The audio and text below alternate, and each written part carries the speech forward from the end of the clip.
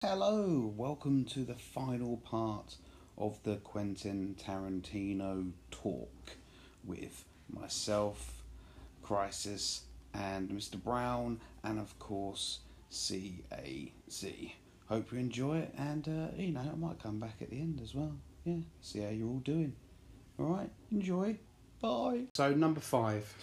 Reservoir Dogs. Reservoir Dogs, yeah. It's, and you, Caz? Have I said Django yet? Yeah, I have. Django, said Django, yeah. I would say at this point, Inglourious Bastards. Number 5. Yeah. Anything to discuss? Anything you want to say about Inglourious Bastards? No, we just discussed it. We just talked about that. Okay, so we at number. I'm doing. You didn't say number 5, did you? So my number 5. My number 5. Oh Jesus, that's going to be a hard one. I'm probably gonna go Reservoir Dogs as well. Actually, yeah. 6 and 5 both the same. Yeah, I think I'm gonna go the same because I love Reservoir Dogs, but I think I feel like I've overwatched Reservoir Dogs and Pulp Fiction, which is going to be at number 4 for me. Yeah, that's going to be for exactly the same reasons. And we don't need to discuss Pulp Fiction and Reservoir Dogs. Come on, if you don't know what that is by now, it's like, yeah, moving on. Number 4 is Pulp Fiction for me. Pulp Fiction for you as well. So it's Pulp Fiction for me and you at number 4, and for you, number 4. Hateful Eight. Oh, you ruined me, sir. That's the only one that hurts. I watched it again last night. Oh, absolutely adore it. I wonder what Crisis number 1's gonna be. Okay, so number 3. There's only got 3 left. This is it. This is the one. These are the top 3 now. Okay, top 3 films of all time, Quentin Tarantino, and I'm gonna put at number 3 for me, Kill Bill, because even though that film is a complete and utter rip-off of every other film that's ever been made in one movie. Even though he steals from everywhere, I mean, he does in all his films. He steals music, he steals composition, he steals storylines, he steals actors, he steals lines, he steals everything from everywhere. But he does it so goddamn well. Ooh, hello, it's Crisis from the Future. Just to apologise, we ran out of space at this point and I had to start again. So I apologise for the little bit of missing audio. But we get straight back into it, still talking about Kill Bill. Now it's over to Mr Browne. We've taken Black Mamba, whatever her name is, taken her eye out and all that. And I think some of that is brilliant. Yeah. But the last half hour, playing Happy Families, and it's just like, where the fuck's this going? You know? Kill Bill's my number 3 because it is the best representation of someone playing homage or just ripping off every other movie that's ever been made. He's done it his whole career. He does it so well in that movie.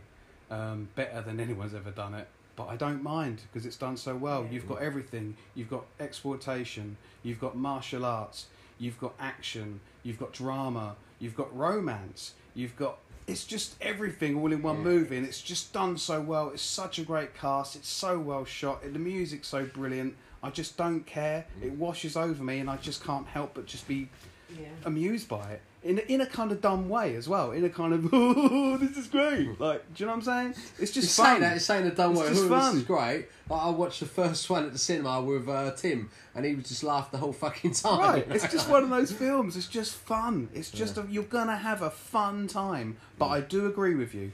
The second part, it slows the fuck down. But it starts brilliant, though. And, I am nowhere near... Well, I'm not even a film director, of course not, right? I've directed a couple of short little movie things, like check them out on YouTube, boom. But what I'm saying is... a couple of blueies. Star next year. Couple of blueies. Star on the show next year. Oh, couple of blueies. I would want to re-edit that movie. Yeah. Oh, definitely. If you could re-edit that movie down to one movie and make it a little bit shorter, it would work better. We had this conversation before, and I was saying the same. You said about the... Yeah, it's just... bits I would take out. If there's any movie I could change of his, it would be definitely Kill Bill. 100%. Yeah. Okay, so that was my number 3. That was my number 3. Your number 3? Jackie Brown. Death Proof. Death Proof. Wow. I noticed that with you actually when we watched it last time. Yeah. You were loving it so much. Yeah. And I remember before I was always like, I think it's the weakest one. But then when we watched it on the big screen, man, I love that film. Yeah, it makes so much. Seriously, mate, you need to watch it on the big screen. I think I will. Come round here and I'm watch going to it. go through them all again, and I will. When you get to definitely watch Death it this Proof, time. come round here and watch it, and we'll watch it on the big screen. Definitely, it makes such a big. Those big. It's just. It has to be with the machinery and the cars and the cars sound. and the roaring. Just, the it's got to be. engines Like when he's hitting them in the back, he's trying to rape them. It's all very phallic, but it's still not as high as my number 2, which of course is Inglourious Bastards, and for the reasons I've already mentioned. I guess that would be because when we were talking before, you were saying about Hateful Eight jumping ahead of. So I guess I cannot stop laughing like a little girl at Brad Pitt's performance in that fucking movie. Every time he's on screen, he says something. Fantastic. I am rolling around, and it's like his accent is so fucking, it's phenomenal. a funny way. It doesn't. I like that it doesn't take itself too seriously. Yeah, that's the thing. It doesn't take itself too seriously, does it? No, and but not just that. He goes, well, I'll be the number 1 Italian because I speak it better, and it goes to the guy that doesn't speak it at all, and it gets to him. He's like, "Well, look, oh God!" He's like, "This sounds the most Italian out of all." Yeah, it's phenomenal. Brad Pitt is so good. It's not just for Brad Pitt though. That he makes me laugh all through, but Christoph Waltz. Oh my God, man! If there was ever a role made for an actor, he does. He plays it so well, doesn't he? And that might be why. That's why I love so soon much after in Django. they had him in another one of his films straight after, didn't they? Phenomenal in Django as well, isn't he? That scene at the start of Inglourious Such a different Bastards where character he's he plays just drinking his milk. He's just drinking the milk and sitting at the table. He literally really takes the whole Alfred like. Hitchcock, there's a bomb under the bed thing to a whole new fucking level with that scene. Yeah, he does. That is one of the best scenes, in my opinion, in cinema ever put to cinema. It's phenomenal. The shot at the start where you see the background as it comes in like a western, the music, the build up to it when they get out the car, you know they're on. When as soon as like they're talking, you just know something's going down. The creak of the wooden floor as he walks in. When he asks for the milk, just you can taste the milk as he's drinking it. It's just so fucking good. This is a filmmaker at his very best. This is a filmmaker confident, knows what he's doing. You know, he always does go. He thinks of everything, though, doesn't he? To be fair, you know, like the the little things is what he does, doesn't he? You know, like sometimes other sort of like films they miss the little things in their other people's films are always. Plus, he doesn't do the coward everything thing. is about the story, and with him, he does. Well, just normal conversations going on and stuff like that. Just something, you know, which you can hear the director's voice as well. And it's like the scene where Churchill's sitting in the background of the room and he comes in and he's telling him the plans, like the general is telling in that big wooden room. Like it's a really empty, sparse room, like not really good room for recording, but the conversation they have and what they're talking about and what they're doing is just amazing. Like the interaction between them, but it's just a really boring conversation, really, in a big empty room. But it's funny. And it's the way he turns on a dial where he can just go from that real hilarious comedy of a scene like that, which is really funny, to the absolute tension of scenes like when they're sitting in the pub. You get the release of that laughter as well, you know, where you go from that absolute tension. I mean, the bridge in that film, I think the most perfect moment of where he gets the comedy and the tension completely in the middle somewhere. I'm an idiot trying to talk, but it's the bit where the bar's pretty much everyone's dead at this point. There's like one dude left, and he's, you know, his son's just been born, and Brad Pitt's at the top, and he's saying, "Is any of our guys alive?" You know, that moment is like the perfect combination between the comedy and the tension of that fucking very moment right there, where he's just like, "We don't want you to shoot.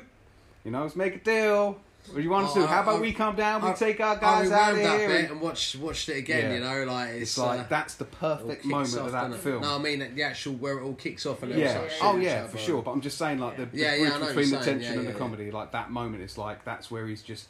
I just feel like as a filmmaker at his most confident and experienced filmmaker. Very original, that film as well. In you know, like it's like nothing I've seen before, you know, like the... Plus he just rewrites the whole of the World War, like War Two. Yeah, he just decides, I love that. This is what I want it to be. This is what I think is going to happen, and this is just it. Once upon and isn't it great that they all America, just went to a cinema screening and all just died in one big go? Yeah, brilliant. Yeah. And let's make it all about cinema again. Let's make it all about film. Let's make film the most important thing. Film ended the war. Celluloid won the war. You know. Yeah, exactly. And also, I love the way he doesn't cow it out and have everyone speaking in English. Yeah, that's good. As well, you know, it's like you can read. Do you know what I'm saying? But then he'll make an excuse or a reason for them to go. Do you mind if we talk in English? And he'll kind of bring it back as well, which is fucking brilliant. And this whole build-up as well, where the bastards are going in, and there's this whole big plot that they're going to explode the cinema, and that's what's going on. But actually, that all just falls apart, and it's all this whole thing. Just as well, going on someone in the else is trying to wipe them out too. Doing So the same thing, it's very good.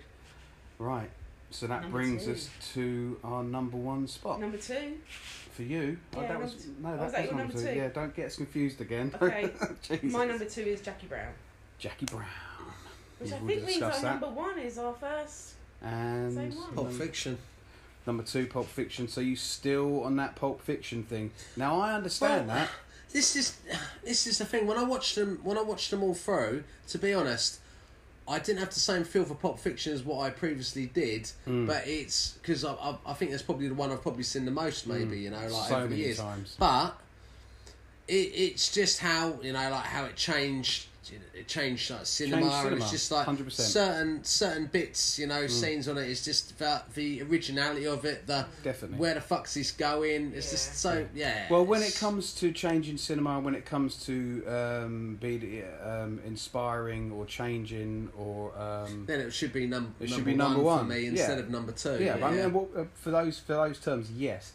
But if I'm just taking that out of the equation and just thinking, what do I enjoy to watch now? Having seen Pulp Fiction like 150 fucking times. Well, exactly. It's like, to be honest, I'm wording what they're saying as I'm watching the film now. I know. You know? It's like saying I want to go from all again. The one I'm probably won't be looking forward to will be like near the bottom of looking forward to watching it again. Would be Pulp Fiction, because that is one I am familiar with, and I've seen a lot. But you can see that he is a new director, can't you? In certain ways, and definitely. And that's a good thing for a lot of people, because you kind of Pulp Fiction and you have that with him. But I don't know, he just got so much better when he really kind of got to grips with things and honed his skills. Oh, definitely. But then again, he honed skills that he created in a way, because you know, Reservoir Dogs and Pulp Fiction, 2 of the most influential films ever made. How many times have you heard music from those films in a fucking advert, a TV show, a kids show? How many times have you seen dudes walking down the road, or a gang of people walking the road slowly with slow motion music in the background in that same exact way? Like, I was having to explain to my daughter, like, this guy, before this film, people didn't do that. They're like, oh no, this is just part of cinema. No, that walking down the road in slow motion with the music playing being cool, he invented that. These films are some of the most influential films ever made. It's quite a, you know, looking in the boot of a open up the boot of a car, and the camera being in the boot of the car and looking up to the people, and people opening the boot. That's in everything now. He invented that pretty much. I mean, Dario Argento obviously had some influence there as well, but that look, people mimicking that style, man, those are 2 of the most influential films ever made. But they're also 2 of the most watched films ever made for me, because I've seen them so many bloody times. And I'm not saying I like them less, but I don't get as much out of them because I've seen them so many times.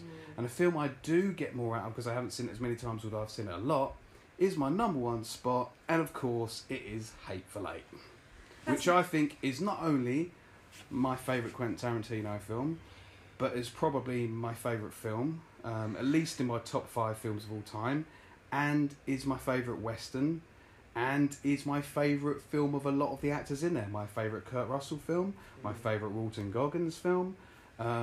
It's just so favourite Tim good. Roth film? No, that would be hard no, to no, say. no, it's not my favourite Tim Roth film. Tim Roth is he's made so many amazing films. It's just beautiful. It's again same thing that I said about Inglourious Basterds. This is a director. That knows what he's doing. He's the top of his game. You feel the snow. You feel the cold. Every time someone takes a drink, I can taste that drink. You know, every time someone does something, just the tension. It's got the tension of Inglourious Bastards. It's got the feel. It's got the humour. It's got you feel sorry for characters because you know what's coming as well. It's like, but it's just infinitely watchable. The same way that Pulp Fiction was for me back in the day.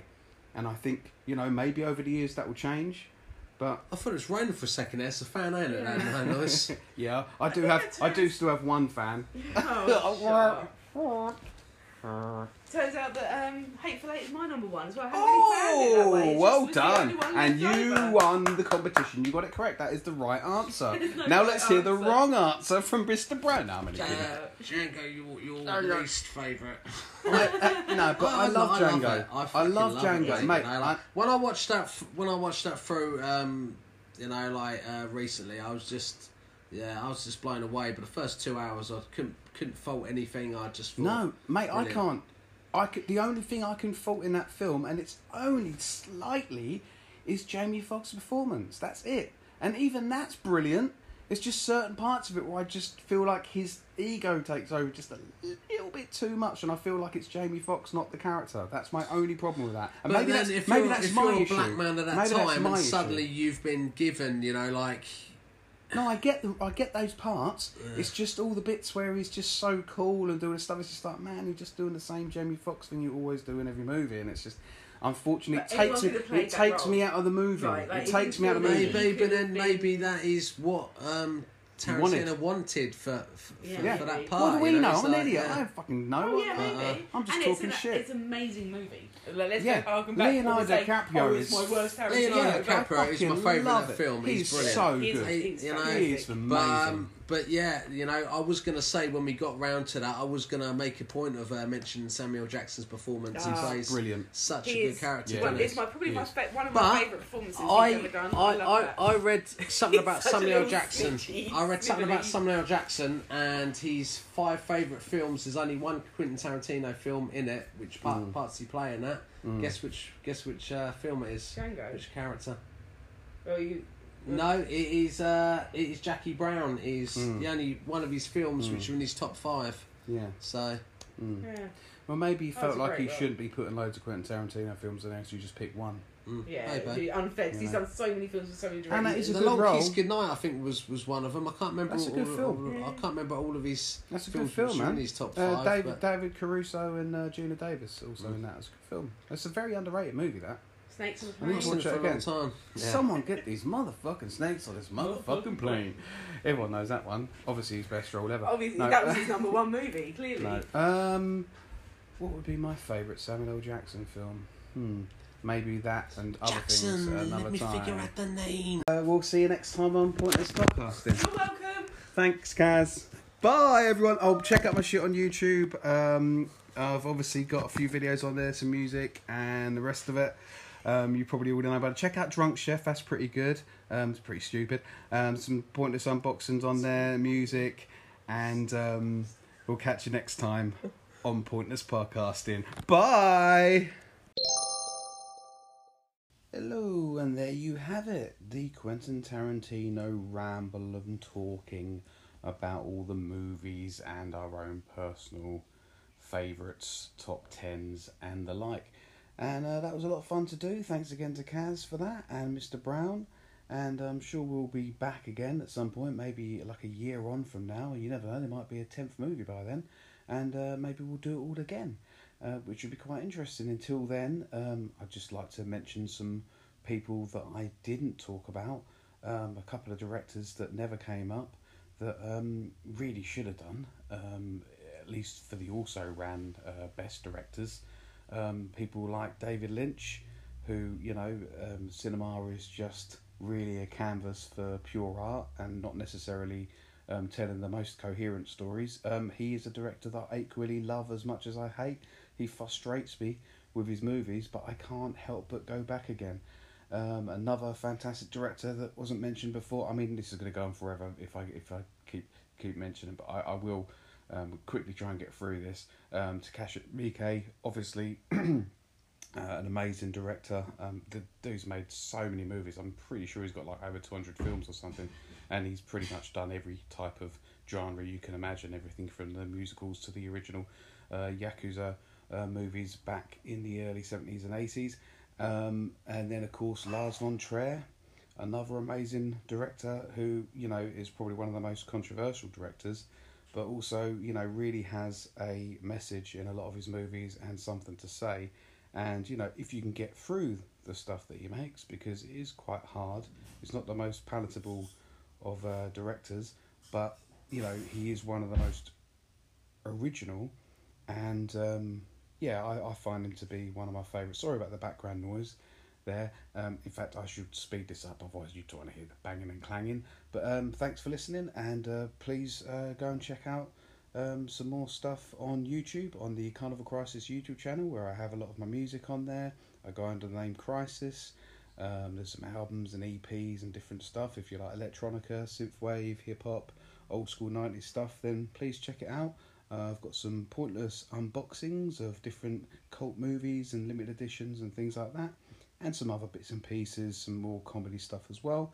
And also to let you know, I will be putting these out fortnightly rather than weekly, because I want to have a bit of time to make sure that they get edited properly and put out, and have enough time to come up with something decent to do, so that, yeah, you can have a little bit of quality, well, as much quality as I can give you anyway. I will be back in a couple of weeks, and probably by myself, but you never know, might have a guest, and I'll see you then. So please, in the meantime, go and maybe check out some of the other Pointless Podcasting episodes that I've already done. You can check them out on Spotify, is the main one, and a lot of the other places, Google Play and whatnot. Again, I'm trying to get them on iTunes. The more you listen, the more people you tell, the more chance we get to do that. So in the meantime, go and check those out. Thanks for listening. Bye.